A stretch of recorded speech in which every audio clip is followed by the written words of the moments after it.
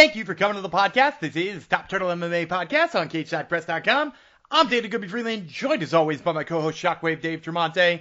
The UFC heads to Singapore this weekend for UFC Singapore. Max Holloway versus Korean Zombie. We'll be breaking down that fight as well as two other of our favorite main card fights as part of Fights, Dogs, and Parlays, where we will also give you an underdog and a parlay that we think will make your wallet fat this weekend. Plus, as always, we're giving you the interviews you know and love. This episode, jam-packed. We got 3 interviews coming up for you. Billy Goff, who's fighting this weekend at UFC Singapore. We got Mitch Ramirez, who's going to be fighting on week 4 of the Contender Series. And we got Abdul-Kareem Al-Selwady, who is fresh off that win over George Hardwick in his shiny new UFC contract. So we're going to be talking to all those guys in just a minute. But before we do, let me let you know that this episode is brought to you by Game Up Hard Hydration. Welcome to the game. Welcome to Game Up Hard Hydration, the new ready-to-drink beverage with sports drink flavor and adult drink fun. Make no mistake, this is no sports drink. It's a refreshing adult beverage with 4.9% alcohol by volume, a special blend of electrolytes, and way more than a hint of flavor. It's a drink that's, well, hey, it's really drinkable. And should you stretch before you drink? Well, it certainly couldn't hurt. Because Game Up is not a hard seltzer, because hard seltzers just don't work out. Game Up plays entirely in a league of its own, and it comes in all your favorite sports drink flavors, orange, lemon, lime, fruit punch, and grape, and it hits all the right numbers at 110 calories, 1 gram of carbs, it's gluten-free, and it's got no added sugar. Game Up is for MMA maulers, urban fitness freaks, peak bagging badasses, tough mother mothers, beer league brawlers, hot yoga hotties, high handicap hackers, committed cornhole huckers, or even just professional poolside posers who game up and get after it. Ask for Game Up wherever it is you buy beer or hard seltzer, and bring it on home for the team. Game Up brings you this episode of the Top Turtle MMA Podcast, and it starts right now. The hosts are ready. The fighters are ready. Listeners, make some noise if you are ready for Top Turtle MMA with Shockwave and Gumby.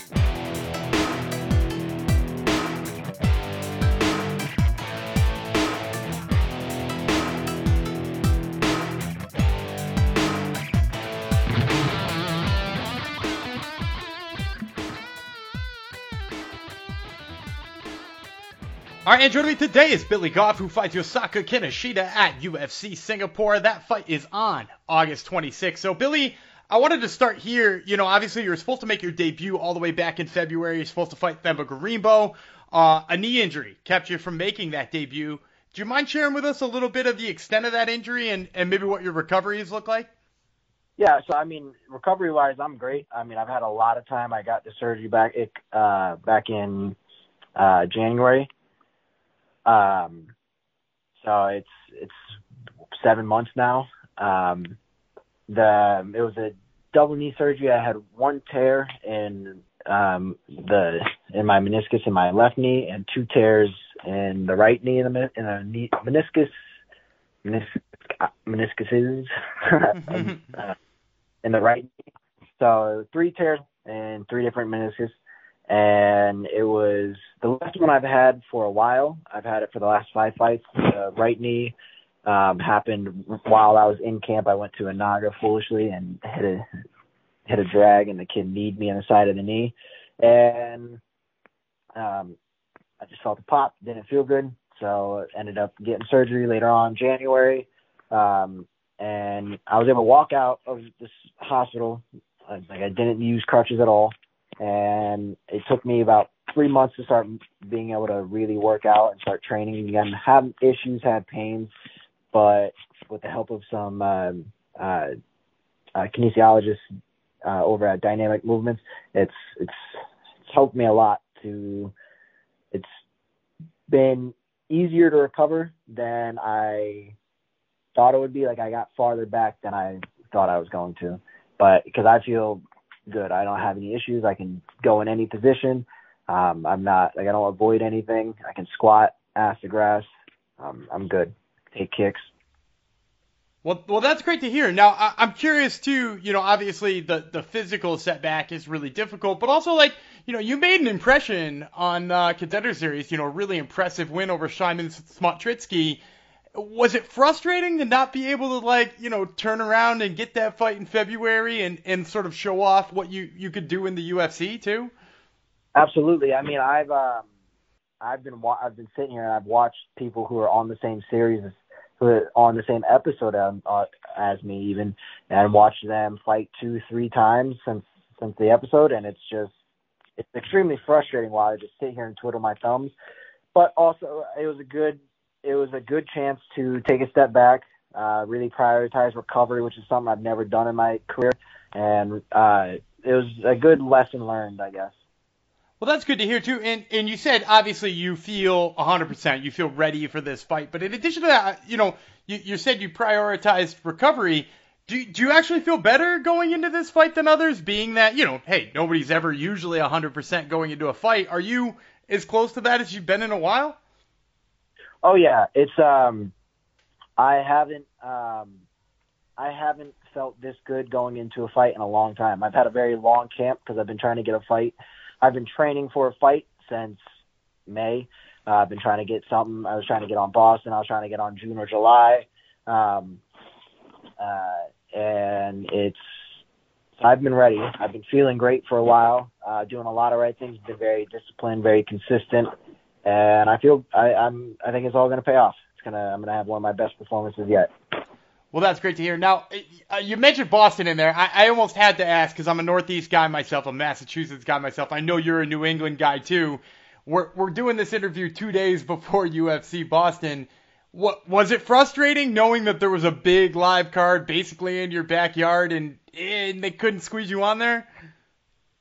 Yeah, no, that was extremely frustrating. I was trying to get. I was like, oh, this is perfect. This is the best it could get. Won't have to travel, won't have to do anything, get a nice local crowd. And it just didn't work out that way. But, I mean, it's all right. Things don't work the way you want to always. Hopefully I can get a better deal and get one in MSG in the future. I know there's one in November, so we'll see how this one goes and maybe get a name for that one. But it just didn't make sense to me because they have no local guys, not a single local guy on the card. So it just didn't make sense to me that I didn't get a fight. But it depends. I mean, it's hard to get names. Sometimes it's hard to, especially if they're trying to put me against a certain kind of opponent. I don't know. I'm not behind the scenes, so. Yeah, I agree with you about the hometown fighter. The one that's shocking to me that they don't have any Boston or Connecticut or at least somebody in the area guys. Now, you're a guy who's fought at home a lot. You were on Cage Titans a bunch of times, which is in your backyard. CES, same thing. You got Bellator a couple of times in Mohegan Sun. You're a guy who's used to the hometown crowd being behind you and not having to travel. But this one, you are training or fighting halfway across the world in Singapore. What was it like when they told you, hey, not only do we not want to give you UFC Boston, we want to give you halfway across the globe? Well, it wasn't really like they weren't saying, hey, this is your only option, because I could have waited. I could have waited longer. I had the option to wait for something that was closer. I could have waited for a Vegas card. I could have probably waited till MSG if I wanted to. I just didn't want to. I didn't want to wait. I wanted to fight on Boston. I wanted to fight before Boston. I wanted to fight in June or July. And they didn't give me anything. So I was like, all right, well, what other options do I have? They'd be like, all right, we can get you in New Zealand or Singapore, which is basically the thing. So I was like, all right, whatever. I'll take Singapore because it's sooner. So that's interesting. So they had you basically fighting probably a local boy in each of those situations, right? Because I have to imagine, while Kinoshita's not from Singapore, he's going to have the local crowd there. I'm assuming whoever they had penciled you in against in New Zealand, same thing, right? They've probably got you against the local boy. What is it like knowing that you're basically going to be the spoiler in this instance? It's no issue for me. I've done it before. When I fought Gary, there was a lot of there was his home crowd. When I fought Lally and Navis up at Cage Titans, there was their home crowd, and I got a lot of boos then. So whatever happens, I'm ready for it. And it's not like we're fighting in Japan, which would be even crazier because it would be really his hometown. But it's what's to be expected. They're not going to fly two guys across the world that are like one guy is making his debut, so they're not going to fly multiple guys across the world. They're going to fly maybe one and find someone local to fight them. That's how it works. If I were to go out to Vegas, it'd be somebody near there, somebody within the U.S. If I were to go anywhere, they're going to find somebody close so they can save money and make it more likely somebody's going to say yes. That definitely makes sense. Now, I'm curious too, because you said you could have waited, you could have been on other cards. You wound up just saying I want the soonest thing. But what are your thoughts on traveling for fighting? Like I said, the farthest you've pretty much gone in your pro career is Vegas. Are you excited to see new places, or is that not really your scene? Yeah, no, I love. I've had a passport for a while, haven't used it yet. The furthest I've gone to Puerto Rico, which was cool. But that's still U.S. territory, so I've never left the country. But I hope to travel the world someday, and if I can do it off of my hands, that's pretty cool. Yeah, absolutely. Well, let's talk a little bit about those hands, too, because that's obviously why we're here. Kinoshita, in addition to being a kind of hyped-up prospect, he's a dude with dangerous hands who likes to box. So, what do you think of that matchup as far as it exists on paper in terms of style? Yeah, like you said, he is a good striker. He pushes forward. He pushes the pace. He has some nice counter striking. He's a southpaw. We're gonna meet in the middle. He doesn't really like to back up. I don't really like to back up. I think if he isn't willing to back up at least somewhat, he's gonna end up running into a takedown. But I think I've got better hands. I think I've got better striking, especially with the threat of wrestling. It adds another layer to the game. But we'll see. We'll see who wins that exchange when we meet in the middle. All right. Well, I usually like to end these things with an official prediction. So you mentioned you're going to stand in the middle. You're going to trade with him a little bit. You're going to show him what your American wrestling looks like. But how does this one end come August 26th? Always prepared for 15 minutes of hell, but we're shooting for that first round finish. All right, well, you heard it here first, folks. This has been Billy Goff, who fights Yasaku Kinoshita at UFC Singapore. That fight, once again, August 26th. Billy, thank you so much for the time, man. I really appreciate it. Absolutely, likewise. Have a great day. Well, we hope you enjoyed that interview with Billy Goff. Once again, I'm Daniel Gubby Freeland, joined now by my co-host, Shockwave Dave Tremonte. Dave, let's start here. Obviously, the big news out of this past weekend, Sugar Rashad Evans. No, Sugar Sean O'Malley wins the UFC Bantamweight title. He absolutely torches Aljamain Sterling with the right hand. Now, my question for you, there's a billion options out there for him to fight. You've got Piotr Jan and Aljamain Sterling and Chito Vera all for rematches. You got Merab and Corey Sandhagen for brand new fights. If it's up to you, if you're wearing Mick Maynard's shoes, who do you want to see Sean O'Malley fight for his first title defense? It's such a great question. I am actually kind of equally cool with anyone. I think Sandhagen poses probably the best challenge to him. And Davishvili just from the wrestling aspect, but I do wonder if we would have sort of like a Conor Chad Mendez situation on our hands. O'Malley's reach. Is he going to knock him out, like coming in for a takedown or something of that nature? So I think Sandhagen is the complete package and would put a stop to this hype train that I'm not a fan of, by the way. I really wanted Aljo to win just because I love seeing the UFC like marketing plans go up in flames. But that all being said, there's a lot of good options. I don't think he's as the champion. I don't even think he's a favorite against maybe he's a favorite against 5 out of the top 10, 6 out of the top 10, but there are like 4 guys who I would very comfortably call comfortable favorites against him. And also I would like to see Aljo come back at it. I don't necessarily think it needs to be right away, but I would like to see Aljo get a second crack at, putting the puzzle together, now knowing what he knows. So what about you? Yeah, I'm with you on that. I think Sandhagen is obviously the biggest threat. Obviously, he's got the tricep issue, so that might take him a little while to come back. We're probably talking about a different fight before then. But I'm with you. I think he winds up being a big underdog in some of those fights, despite the fact that he obviously beat Aljamain Sterling. I saw early odds posted that Aljamain Sterling would be a favorite in the rematch. Granted, now it was only -120 versus, the -230 or 240 or whatever he was for the first fight. But he's still a favorite. In Merab Dvalishvili, it said he opened at -180 against Sean O'Malley. The only one he's seemingly a favorite against is Chito Vera, and that's only because he looked worse this past Saturday than Sean O'Malley. Obviously, did in that first round. Although I didn't think he looked all that bad in the first round either. But yeah, to your point, like I think all of them are fun matches. I don't think there's a wrong answer because right now the pay-per-views are selling on the back of Sean O'Malley anyway. They're not selling on the back of Aljamain Sterling or the narrative of the rematch against Cheeto. Like he's just going to sell. He has gotten to the point where he sells no matter what. So for me, if I'm the UFC, I put him against the safest option. You know what I mean? Like from a booking standpoint, I put him against.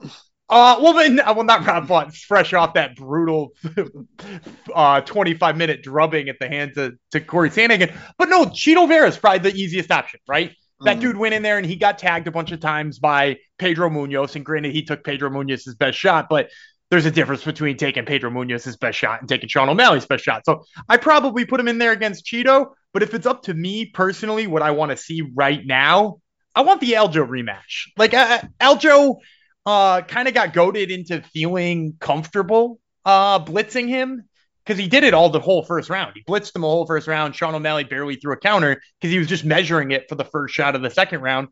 And he had it right, and he lulled him to sleep. If he doesn't lull him to sleep there and Aljo doesn't do something stupid like rush in like that and just completely whiff on that punch, maybe he wrestles earlier. Maybe he tries to grind a little bit earlier. Could it be a different fight? I think so. And does the UFC want to find out about that? Man, I guess it's only time's going to tell us, right? It's very interesting because, and this will be the last thing we say on it, they made that fight free on YouTube on Sunday, Aljo versus Sean O'Malley, which they never do. But obviously they want to introduce the world to their new golden child in Sean O'Malley. And if Sandhagen is truly injured and can't get back out there, it's really interesting to me. I think the Aljo rematch does make a lot of sense, but would they give O'Malley Merab Davishvili and risk this golden goose they now have on their hands? I'm thinking no. I feel like they're going to come up with something before he has to face Davishvili, but I will give them a lot of respect if that is the first title defense, because, I think it poses a really big threat of Davishvili just taking him down 700 times and grinding out a decision win. Yeah, and then I think that's why they go with Aljo, though, right? Because here's the thing. Aljo poses that same risk, right? That he just takes him down a bunch of times and he grinds on him and he winds up winning like he did against Henry Cejudo. And this time he just stays safe with the right-hand counter. But the bonus of that Aljo situation, trilogy. And with Merab, maybe that's not there, but with Aljo, that's there. I like it. Well, I'll tell you what else I like. It's our favorite segment on the show, Fights, Dogs, Parlays. So let's get to that, Gumby. Let's break down a couple of fights, give a couple of live dogs and parlays to play for this weekend's UFC fights. But before we do, I'm wondering, does anyone sponsor this edition of Fights, Dogs, and Parlays? Absolutely. Fight Stocks and Parlays is brought to you by Game Up Hard Hydration, the new ready-to-drink beverage with sports drink flavor and adult drink fun. It is not a hard seltzer because hard seltzers just don't work out. Instead, it is a drink entirely in a league of its own, and it comes in all the great sports drink flavors, orange, lemon, lime, fruit punch, and grape, and it hits all the right numbers at 110 calories, 1 gram of carbs, it's gluten-free, and it's got no added sugar. Ask for Game Up wherever it is you buy beer or hard seltzer, and bring it on home for the team. All right. We have a main event with two big names, but the odds are a very wide spread here. Max Holloway is a minus 850 to Chan Sung Jung, a plus 520. Holloway, I mean, at this point is just gatekeeper status because he can't beat Volkanovski. No one wants to see that fight for a fourth time. So here we are. He's going to main event and have some of these name fun fights. But huge favorite here, getting getting Korean Zombie off a loss to Volkanovski. So the two of them have 4 losses to Volkanovski between them. Who you got here? It's Max Holloway. There's a reason he's negative 850, right? We've seen Chan Sung Jung struggle with people who are just craftier on the feet. And man, Volkanovski was just craftier on the feet, but eventually got so comfortable on the feet that he started dropping big, heavy shots, which, was a little out of character from Volkanovski because he's so safe and so technical and so careful in what he does. But even he had been lulled into a sense of security because he's so much faster. And the thing about Max Holloway is he's not all that different than Volkanovski. I mean, obviously the wrestling is a little bit lower on him, but the hands are virtually the same. They're a tiny, tiny step behind. Dude, he's just gonna pick Chan Sung Jung apart at all costs. He probably lands 250 shots this weekend, in just one of like the more brutal beatings you've seen. So yeah, it's Max Holloway all the way here. Yep, agree completely. Can't really go against that. Ryan Spann is going to rematch with Anthony Smith. So let's just sort of set the table here. Back in September of 2021, Anthony Smith beat Ryan Spann and beat him via rear naked choke. And then Anthony Smith went on to lose 2 in a row since then. So he is 1-2 in his last 3, with the last one being Ryan Spann. But now they're matching up again. Spann coming off a loss. He's the minus 150 favorite. And Smith, who holds a win over Spann, the plus 125 dog. Who you got? Yeah, I don't know why Ryan Spann is a favorite in this fight. I'm going with Anthony Smith because, not only did he beat him and beat him by rear naked choke, but nothing that Ryan Spann has showed me since then makes me think that the fight would go differently, right? Yeah, he beat Ion Cutelaba when Cutelaba shot in on a guillotine choke. Cutelaba sticks his head in guillotine chokes. Yeah, he knocked out Dominic Reyes with a jab. Guess what? Dominic Reyes' chin hasn't looked real good as of late. So that doesn't surprise me about Ryan Spann. And then he lost by submission to Nikita Krylov, who I don't necessarily even think of being a better grappler than Anthony Smith. So, it already seems like he's having issues with grapplers like Anthony Smith, like Nikita Krylov. And sure, maybe he's progressed in a couple years and his wrestling looks a little bit better now. But I still think Anthony Smith, who's, even though he's getting up there in age, it's not like Johnny Walker went out there and knocked him cold. He went in there and took what Johnny Walker had to offer. I think he takes what Ryan Spann has to offer, and I think he winds up getting back to the grappling. So give me the dog money on Anthony Smith here. No, I agree. And speaking of grappling, we have our girl fighting this weekend. We're huge Erin Blanchfield fans here on this show. She's a minus 150 favorite to Talia Santos, who's just a plus 125 dog. I'm a little surprised on these odds. I am picking Blanchfield all the way. I think Blanchfield's more complete. What we just saw her destroy a former champion in Jessica Andrade. So, yeah, I have Erin Blanchfield all the way. Who you got? Yeah, I'm going to go with Erin Blanchfield, too. I am a little surprised in the odds. Obviously, the Talia Santos fight against Valentina Shevchenko looms large in people's minds as a reason why she's so high. But Talia Santos isn't flawless in the grappling department. She's shown sort of, chinks in the armor there. Valentina Shevchenko took her down 3 times. Valentina Shevchenko had 4 minutes of control time against her. And I don't think of Valentina being this suffocating grappler. Now she's going to fight a suffocating grappler, and that's a little bit more problematic. We've also seen her taken down by people like Mara Romero Barella. And so, if she's got any holes in her takedown defense, which, it's been good at times, but it's, she hasn't fought the greatest grapplers, I think Blanchfield just takes her down. And if Blanchfield is out there taking down people like, Jessica Andrade and making her look like she's never grappled before, I think she'll do the same to Talia Santos. So, yeah, give me Blanchfield. Might be a little harder for her to get the sub than it was against Andrade, but I think the control's there. All right, I'm with you on that. Let's get to our dog of the week, and our official dog of the week is Parker Porter. Let's hear it. Yeah, Parker Porter plus 110. Some people might hesitate because he lost to Junior Tafa's brother, Justin Tafa, but 2 things about that. First of all, I think Justin Tafa hits a little harder than his little brother Junior does. And in addition to that, I am really low on Junior Tafa's wrestling defense. I don't think it's there. And I thought Parker Porter was going to beat Justin Tafa with his wrestling and by, going to the grappling a little bit more. He kind of stupidly didn't, and he just slugged with him and got knocked out. I think that's probably lesson learned right there. And it's these Tafa guys, I got to get to the grappling. I think we see him go to the wrestling earlier. I think we see him having success with the wrestling. I've also just creeped on him on Instagram a little bit. The dude looks thin, at least for Parker Porter, who's usually a pretty stout guy. So I like the idea that his cardio might be up and it might be setting up some wrestling here. So I'm going to go with Parker Porter plus 110. All right. Our parlay to play is Erin Blanchfield, the aforementioned. She's a minus 150. Pair her together with Rolando Bedoya at minus 250. 2 solid favorites, 150, minus 150, minus 250. But pair this together in a parlay, I get you plus 133 odds. Break it down. So we talked about why we like Blanchfield. I just think she's got the control all the time in this fight, and it should go pretty easily for you. I also like Bedoya here. The guy took a short notice fight to lead off his UFC career against Chaos Williams, who's a big power puncher. He went toe-to-toe with him for 15 minutes, and he landed some big shots on his own right. He actually only lost that fight by split decision. I think they're doing him a favor now by turning him right around and putting him against Song Kenan. Song Kenan, a guy who, gets hit kind of a lot. He's got his own skills in different areas and stuff, but he's super hittable. And with the fact that he's hittable, I think Bedoya is just going to land big on him here. So the fact that we can put both of those together and get plus 133, not bad in my opinion. All right. We hope you enjoyed this edition of Fights, Dogs, and Parlays. You could let us know if we did you right or did you dirty with these picks at Top Turtle MMA on the social medias. Gumby, we're having a party here. What should we do next? So we're going to transition now to a couple of interviews that I have left with Contender Series folk. First, we're going to be talking to Mitch Ramirez, who is going to be fighting this upcoming week on Contender Series. That's week 4.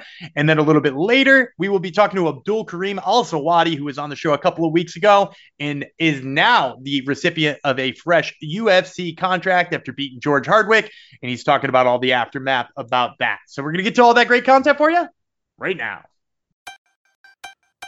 All right, and joining me today is Mitch Ramirez, who fights Carlos Praches at Dana White's Contender Series Week 4. That fight is on August 29th. So, Mitch, I always like starting talking to Contender Series guys, asking them, you get that call, it's life-changing, you're going to get a chance to fight in front of Dana White. What did it feel like when that call came through? Felt good, man. I mean, it was like it was pretty quickly after my last fight, so it was I was hoping for it. I wouldn't say I was like expecting it. I've been trying to get on Contender for a few years now, and for whatever reason, it just didn't happen. Whether I couldn't find the fights or whatever happened, or they went with somebody else. So it was just it was definitely gratifying, as well as I think that it was validating. Finally, okay, sweet. Now they're taking notice. Now I get my shot. Well, that's great to hear. Now, you're talking about that last win. It was for XMMA, which, it's not a promotion that's been around for a really long time, but they really make noise with the level of talent they sign. A lot of ex-UFC guys. Was that some of your thought going to XMMA? Was like, this is a chance to put like a bigger name on my resume, to be in front of more eyeballs? Yeah, definitely. It was, like you said, they're not like they're not the biggest promotion, but the talent level is really high. And I've had buddies of mine that, are UFC vets and are, well-known guys who've gone over there and fought on multiple occasions. So I've heard of them. I've been following them since they started. And honestly, I got that opportunity on 2 weeks notice. So it was kind of one of those things where it was like, hey, go out there, put on a good show. It was kind of like quick. It's a quick task. Like, I've got to do this quickly. I wasn't in fight shape. I was coming off an injury. So jumping in there and getting that win like that, it was like the juice is worth the squeeze. And that's why I went and did it. It was because it was XMMA. So you're coming off an injury for that fight. Now, first of all, devastating win. Leg kick TKO. You see so few of those in the world. What kind of injury are we talking? Was it I can't imagine it was a lower body injury with the lower body, pain you were dishing out. But was it a lower body issue? Yeah, it was actually. It was my knee. It was my right knee. Yeah, so I've been dealing with a staph infection that had gotten inside of my right knee and done some damage. So I had just gotten cleared to start wrestling again and training again about a week before I got the call for a 2-week notice fight. So I'd been like on vacation, basically hanging out and eating good food, and just like I just barely made a decision within the last few weeks to be like, hey, I'm gonna go up to 170 now. I don't need to be making that cut anymore. I'm big enough to stay up here. And then literally got home from, I was in Miami with my girlfriend Cynthia for UFC Miami, and we came back and they were like, hey, you want to fight in 2 weeks? So I was like, all right, I knew I could get it done, and my knee was definitely still, the knee was pretty much healed at that point, but I hadn't strengthened it yet. So it was definitely a little scary going in and then to kick them to death like I did was not the game plan, to be honest with you. It was not the game plan at all, but it's what was there. So that's what I did. Yeah, I wouldn't imagine that that's the game plan. And I got to imagine, when you dish out a leg kick TKO, of course, that guy's going to walk home feeling a lot worse than you did. How'd your leg feel after that? It couldn't have felt good, right? Bro, both my legs were wrecked, 100%. Yeah, I was joking. I made like a video on Instagram and stuff of like, dude, I had both my ankles were cankles. Like, you could not see the balls of my ankles for probably like a week and a half after that fight. Yeah, I definitely put some dents and some bruises on my shins, but that's the game, and it was worth it. So Well, it's good that you've gotten some time to rest up a little bit. Now, I want to talk about this fight coming up, but I also want to talk about, some other aspects of fighting. One of my favorite things to get off of fighters is their fighter nickname story. Because everybody's got a good nickname, except for the, 85 Hitmen and the 37 Bulldogs and everything else like that. But you're the fight stalker. And I feel like it's a joke that maybe some people don't get because, Richie Ramirez, for those of you who don't know, serial killer, was the Night Stalker. So how did you wind up the fight stalker in all of this? Honestly, it was my coach, man. It was John Wood. So when I moved to Las Vegas about a year and a half ago and I started training, for whatever reason, John he was like, oh, Ramirez, like the Night Stalker. And in the past, when people hear my last name, they make that joke of like, oh, I like the Night Stalker. And I always be like, not like, because the Night, he was a weirdo. Let's be honest. He was kind of like, he wasn't like a cool. I mean, I don't think any serial killers are cool, but he's definitely on the weirdo scale. So it would always be like, it would always bug me a little bit. Like, why did they bring this guy up?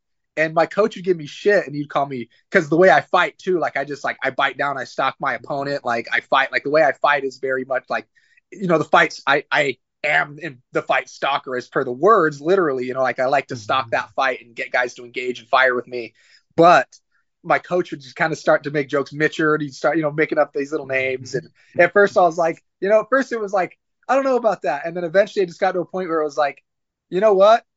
Let's roll with it. I like it. And then one day we were hitting pads and I was chasing around the cage, banging pads with him. And he goes, you're the fight stalker. He was like, you're the fight stalker. He's like, that's what you are. He's like, you're not the Night Stalker. You're the fight stalker. And it just stuck. And then everybody started calling me that. And then it was appropriate, I guess. So we rolled with it. I dig it. I do have to ask though, because it was Richie Ramirez and you're Mitch Ramirez. Nobody's trying to make Mitchie work, correct? No. My coach would call me Mitchard. Mitchard Ramirez. I'll allow that over Mitchie, to be honest. So yeah. Now you mentioned calls me Mitchie sometimes, but that's the only. My girl calls me Mitchie sometimes, but that's about it. I think those are the appropriate people. Probably not John Wood and all of that. So yeah, probably not that environment. So you mentioned moving to Syndicate MMA, right? You're a guy from Utah originally. What sort of led you to decide to leave where you've trained your whole life and move to Syndicate MMA in Vegas? Honestly, it was. I'd gotten to a point where I knew I was going to get a shot soon. Like in the next year or two, I knew I was going to make that jump. And I know I believe in my skills and I believe in my training, but I knew I needed to start getting some of these looks because the sport's just progressing so fast and guys are so good at everything now that, good training partners are really important. You need to have the look in the room before you have the look in the cage. You never want to be in a situation where your first time's in a live fight. And I just realized that, I was looking at the guys who were getting these shots and looking at the level of talent. And I went, man, okay, I need to figure out a way to either bring partners in or go places. And, I'm young in my career, so bringing flying guys in isn't really an option. So I went to Vegas on a training trip. It was actually one of my coaches in Utah, who's still one of my coaches right now. He's my conditioning coach, a guy named Torbjorn Carlson, Olympic ski coach, a very, very credentialed endurance coach. And he's traveled the whole world as a coach with multiple Olympic teams and stuff. He knows the game of sport. And he was the guy that pushed me and was like, hey, I'd had other people like, hey, come check out Vegas, manager, friends, things like that. But when he was like, no, hey, we've been working together for about 2 years at that point. And he was like, hey, we need to go down there and you need to get these looks. And we need to see what the environment's like at the highest level. Let's go. And he funded the whole trip. He's been, a game changing coach in my life and influence in my life and has done a lot for me and it was one of the reasons I'm here. So he basically was like, hey, I'm covering it all. We're going to Vegas and you're training for a week out there and let's see what it's like. And after a week down here of hard training, I remember we were eating dinner in the hotel room. And I looked up at him and, in other times in my life when I've had coaches that I was like, hey, I need to move. There was pushback or, hey, I don't know if this is working. There's pushback. They want to keep you. But the thing about this guy was, he's been so successful and he doesn't need anything from me. If I started railing out his credentials, it's intense. I don't even know how I got lucky enough to work with him. So, when he was like, I was like, hey, I looked at him, I said, I think I need to move here. And he goes, I've been waiting for you to say that all week. Yes, you do. And I'll do whatever I can to help you do it. And from that point forward, he ended up going home and I ended up staying with some friends I made here for another week in training, came back and within 2 weeks had quit my job, found a new job in Vegas, loaded up everything I owned in my car and drove out here day after New Year's of 2022. And I've been here ever since. Well, that's awesome to hear. And I was going to ask you too about your influences in MMA because, Utah is not a spot they've had their little pockets of MMA here and there, you know, the Court McGee's and the Jeremy Horns and stuff like that. But it's not a place really known for, you know, 1,000 MMA fighters. So, like, how did you get started in the sport there? It was some of those guys you mentioned. You know, it was I grew up in a city called Orem, which is the city that the Pit Elevated was located in. So when Court won the Ultimate Fighter and all that era of MMA that was going on, you know, when Berkman was having his resurgence and Court won the Ultimate Fighter and Steven Seiler and Ramsey Nijim and, you know, they had a Team Alpha Male, you know, all these guys, it was really hot at the time. This was like probably, I don't know, maybe 2008 to, you know, around 2008, 2012, something like that. I was fortunate enough to live in the city where that gym was located. And I'd found MMA at like 14. I grew up wrestling, you know, stuff like that. But I found MMA at 14 and I really liked it and gravitated towards it. But I also had a lot of bad influences around me and I was using drugs and doing other stuff like that. But it was something that I always loved and that I was good at and was talented at. I'd go to the rooms, I'd go to practices, and guys were always remarking on, you know, dang, dude, you got good hips. Dang, you got power, you know. And I was a young kid and that was like kind of gave me confidence of like something positive I could do. And then there were guys like Court, you know, that I befriended and you know, I would see, you know, Josh Berkman hitting pads. And these were the guys that were on the posters for the bit, you know, there was like a local showdown show where I was from where thousands of people would show up to watch guys fight. And then those guys would go to the UFC. And I watched these guys and I was like, man, maybe I could do that. I think I could do that.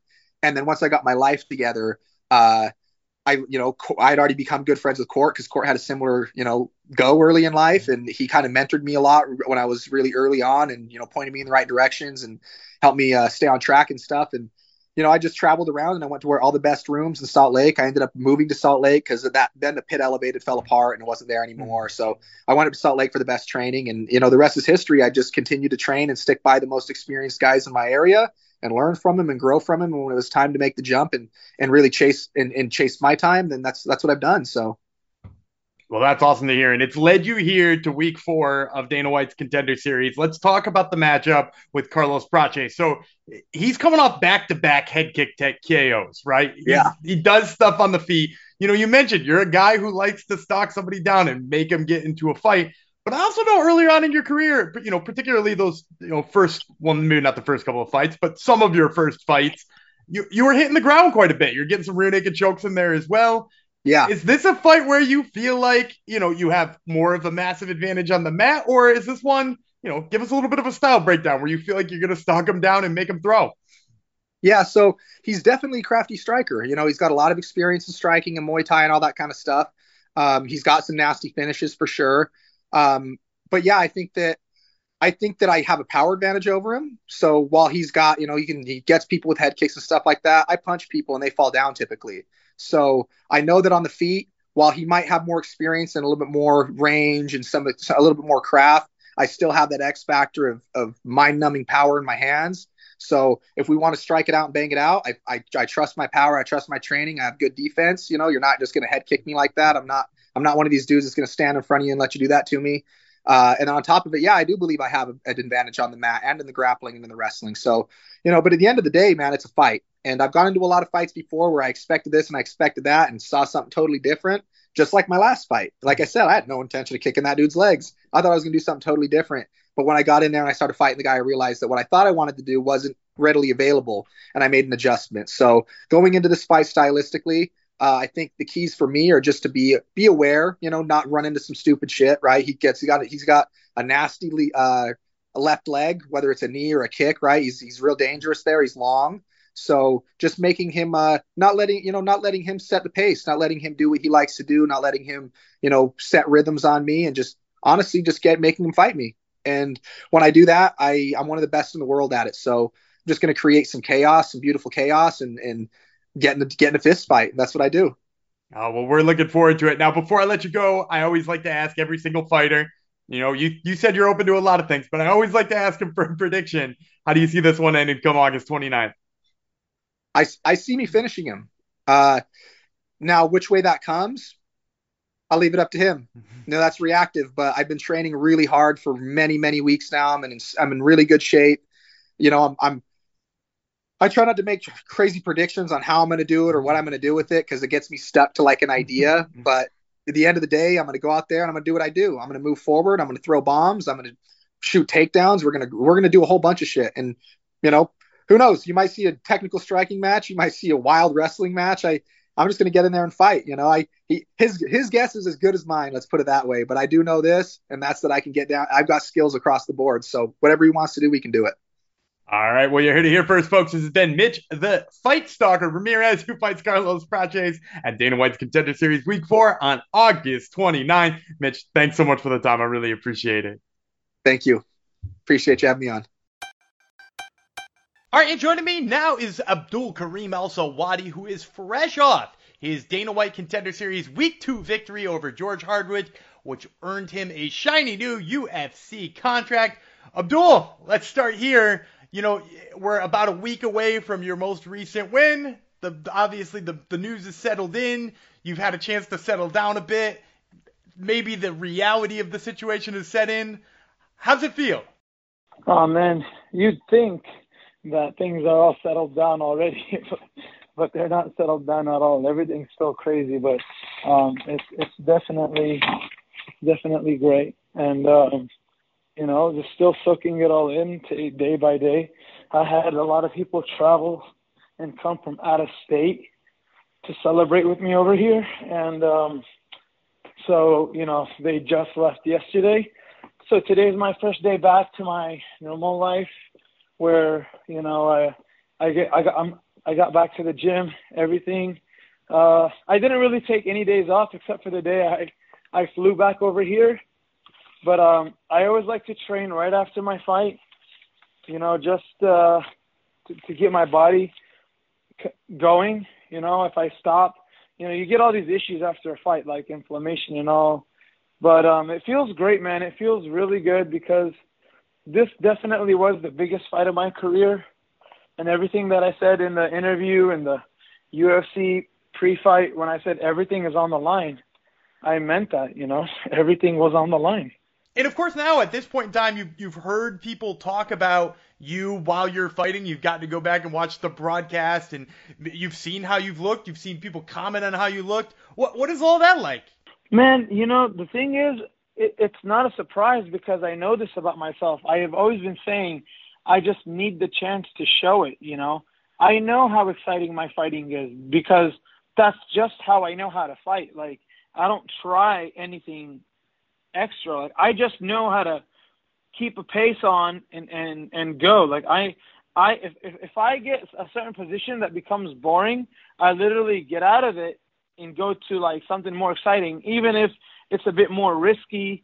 At no point in the fight did I think I was losing. I knew I was winning the whole way through, but at the same time, at no point was I even thinking about slowing down just to get the win, So it was great. It was a bit frustrating hearing everything before the fight. Like the commentators were like barely giving me love, the betting odds.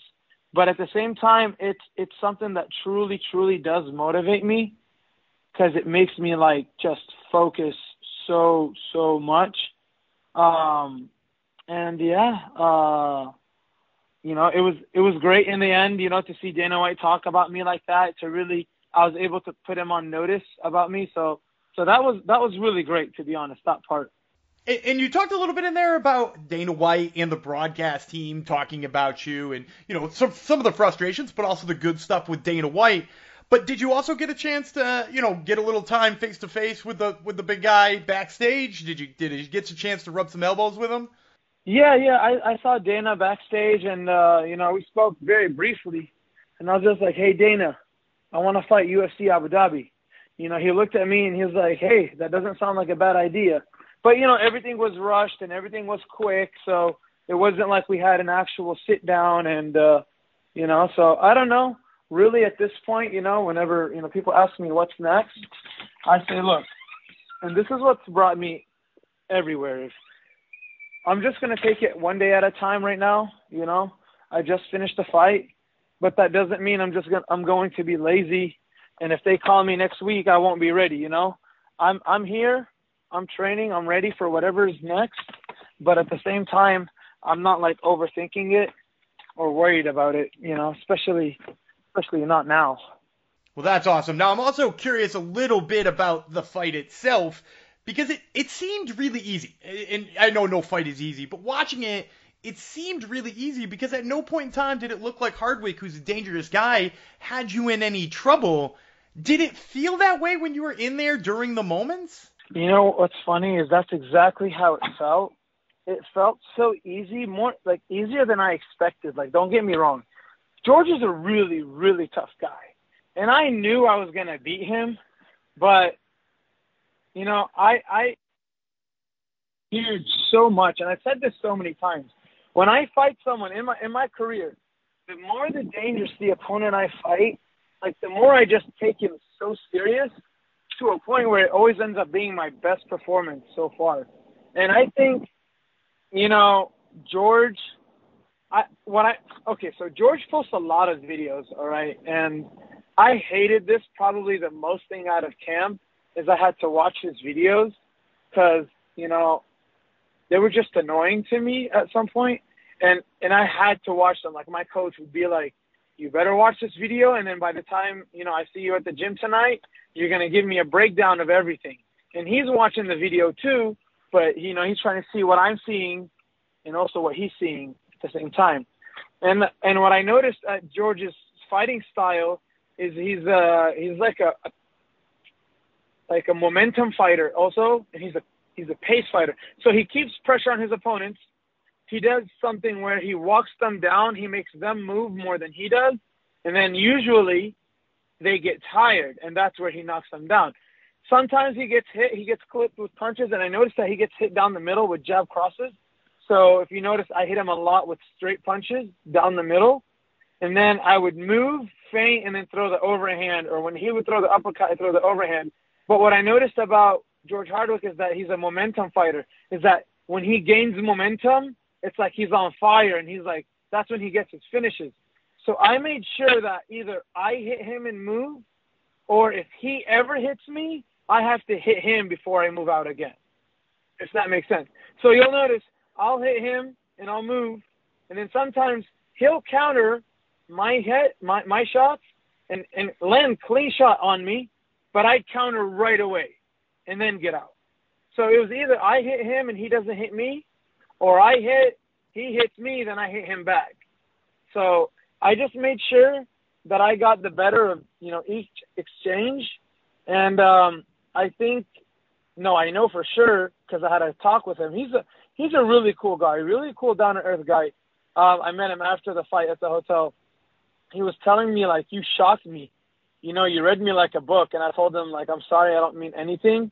But I honestly did read you like a book. And I saw that I shocked you. Like, in the first round, when I hit you with the overhand, your eyes changed. And everything that you were doing changed. On video, you couldn't really see it. But in person, like, you know, when we're in the cage, we're looking straight deep into each other's souls.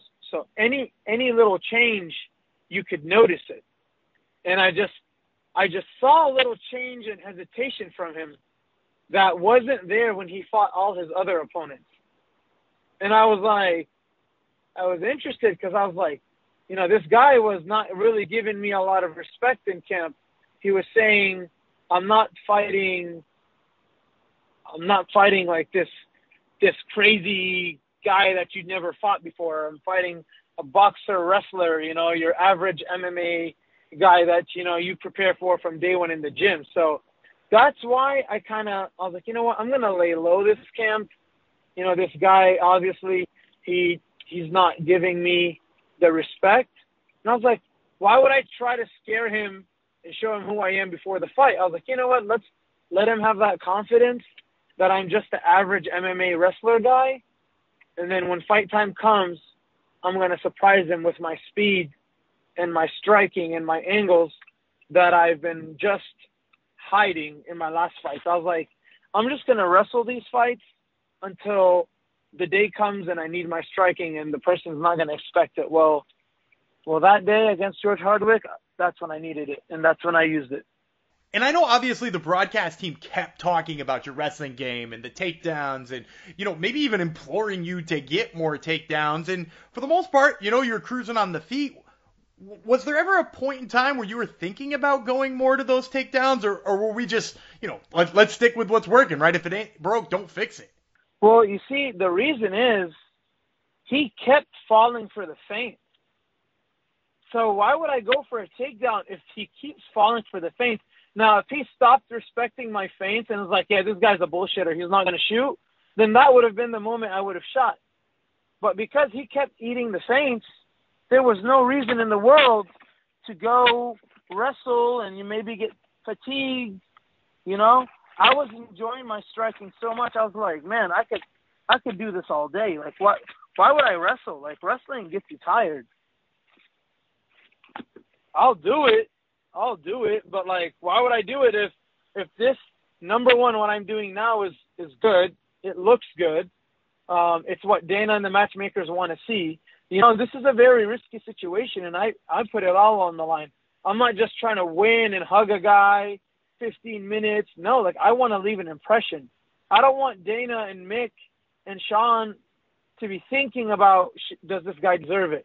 I don't want to be sitting in the back seat hoping and like, man, I really hope I knew right away, like, I knew with that performance that they were impressed. Like, at no moment did I not think I was going to win or get a contract after that, because after all that hype and what I did, I was like, this is how, you know, being the biggest underdog and you want to be remembered in the sport, you got to do great things. So I felt like, you know, wrestling and just being boring, you know, just to win the fight, win the last round, I wasn't going to do that. You know, I wouldn't mind taking him down and like try to, you know, finish with some ground and pound and elbows, but like, no, I like how it was going. So I just wanted to keep it there. Yeah, that makes perfect sense to me. Now, I usually like to wrap these things up with, you know, asking somebody for a fight prediction. You don't have a fight coming up, or asking them when they want to get back in there again. You've kind of said you're wide open on that front. So instead, I'm going to ask you a different question. I saw on your Instagram, we talked about it last time, you're a big barbecue guy. I saw you put together a nice little feast for you and your friends following, you know, to celebrate the win. Tell me, what was your favorite thing you got to indulge in after all was said and done? Oh, man, I did not even stop eating from the fight until now. But I had some barbacoa, some brisket, some lamb on rice. I smoked some queso also, made some mac and cheese. You know, my friends love to eat. I love to eat. So, you know, it was such a great time. You know, there was a UFC filming crew that came out to film everything after. So they got to see, you know, what me and my friends do as a tradition after every fight. So, yeah, man, I ate everything, and it was a great day. All right, well, you heard it here first, folks. This has been Abdul-Kareem Al-Selwady, who is fresh off his Dana White Contender Series Week 2 victory over George Hardwick. Thank you so much for the time, man. I really appreciate it. Thank you. Thank you. Sure. Bye-bye. And that's going to do it for another episode of the Top Turtle MMA podcast. We want to thank you, the fans, for tuning in each and every week. We would not have a show without you guys. We also want to thank our sponsor, Game Up Heart Hydration, and remind you guys that you can check us out on Twitter and Instagram at Top Turtle MMA in both of those locations. And until next week, I'm David Gubby Freeland. He's Shockwave Dave Tremonte, and we will catch you then.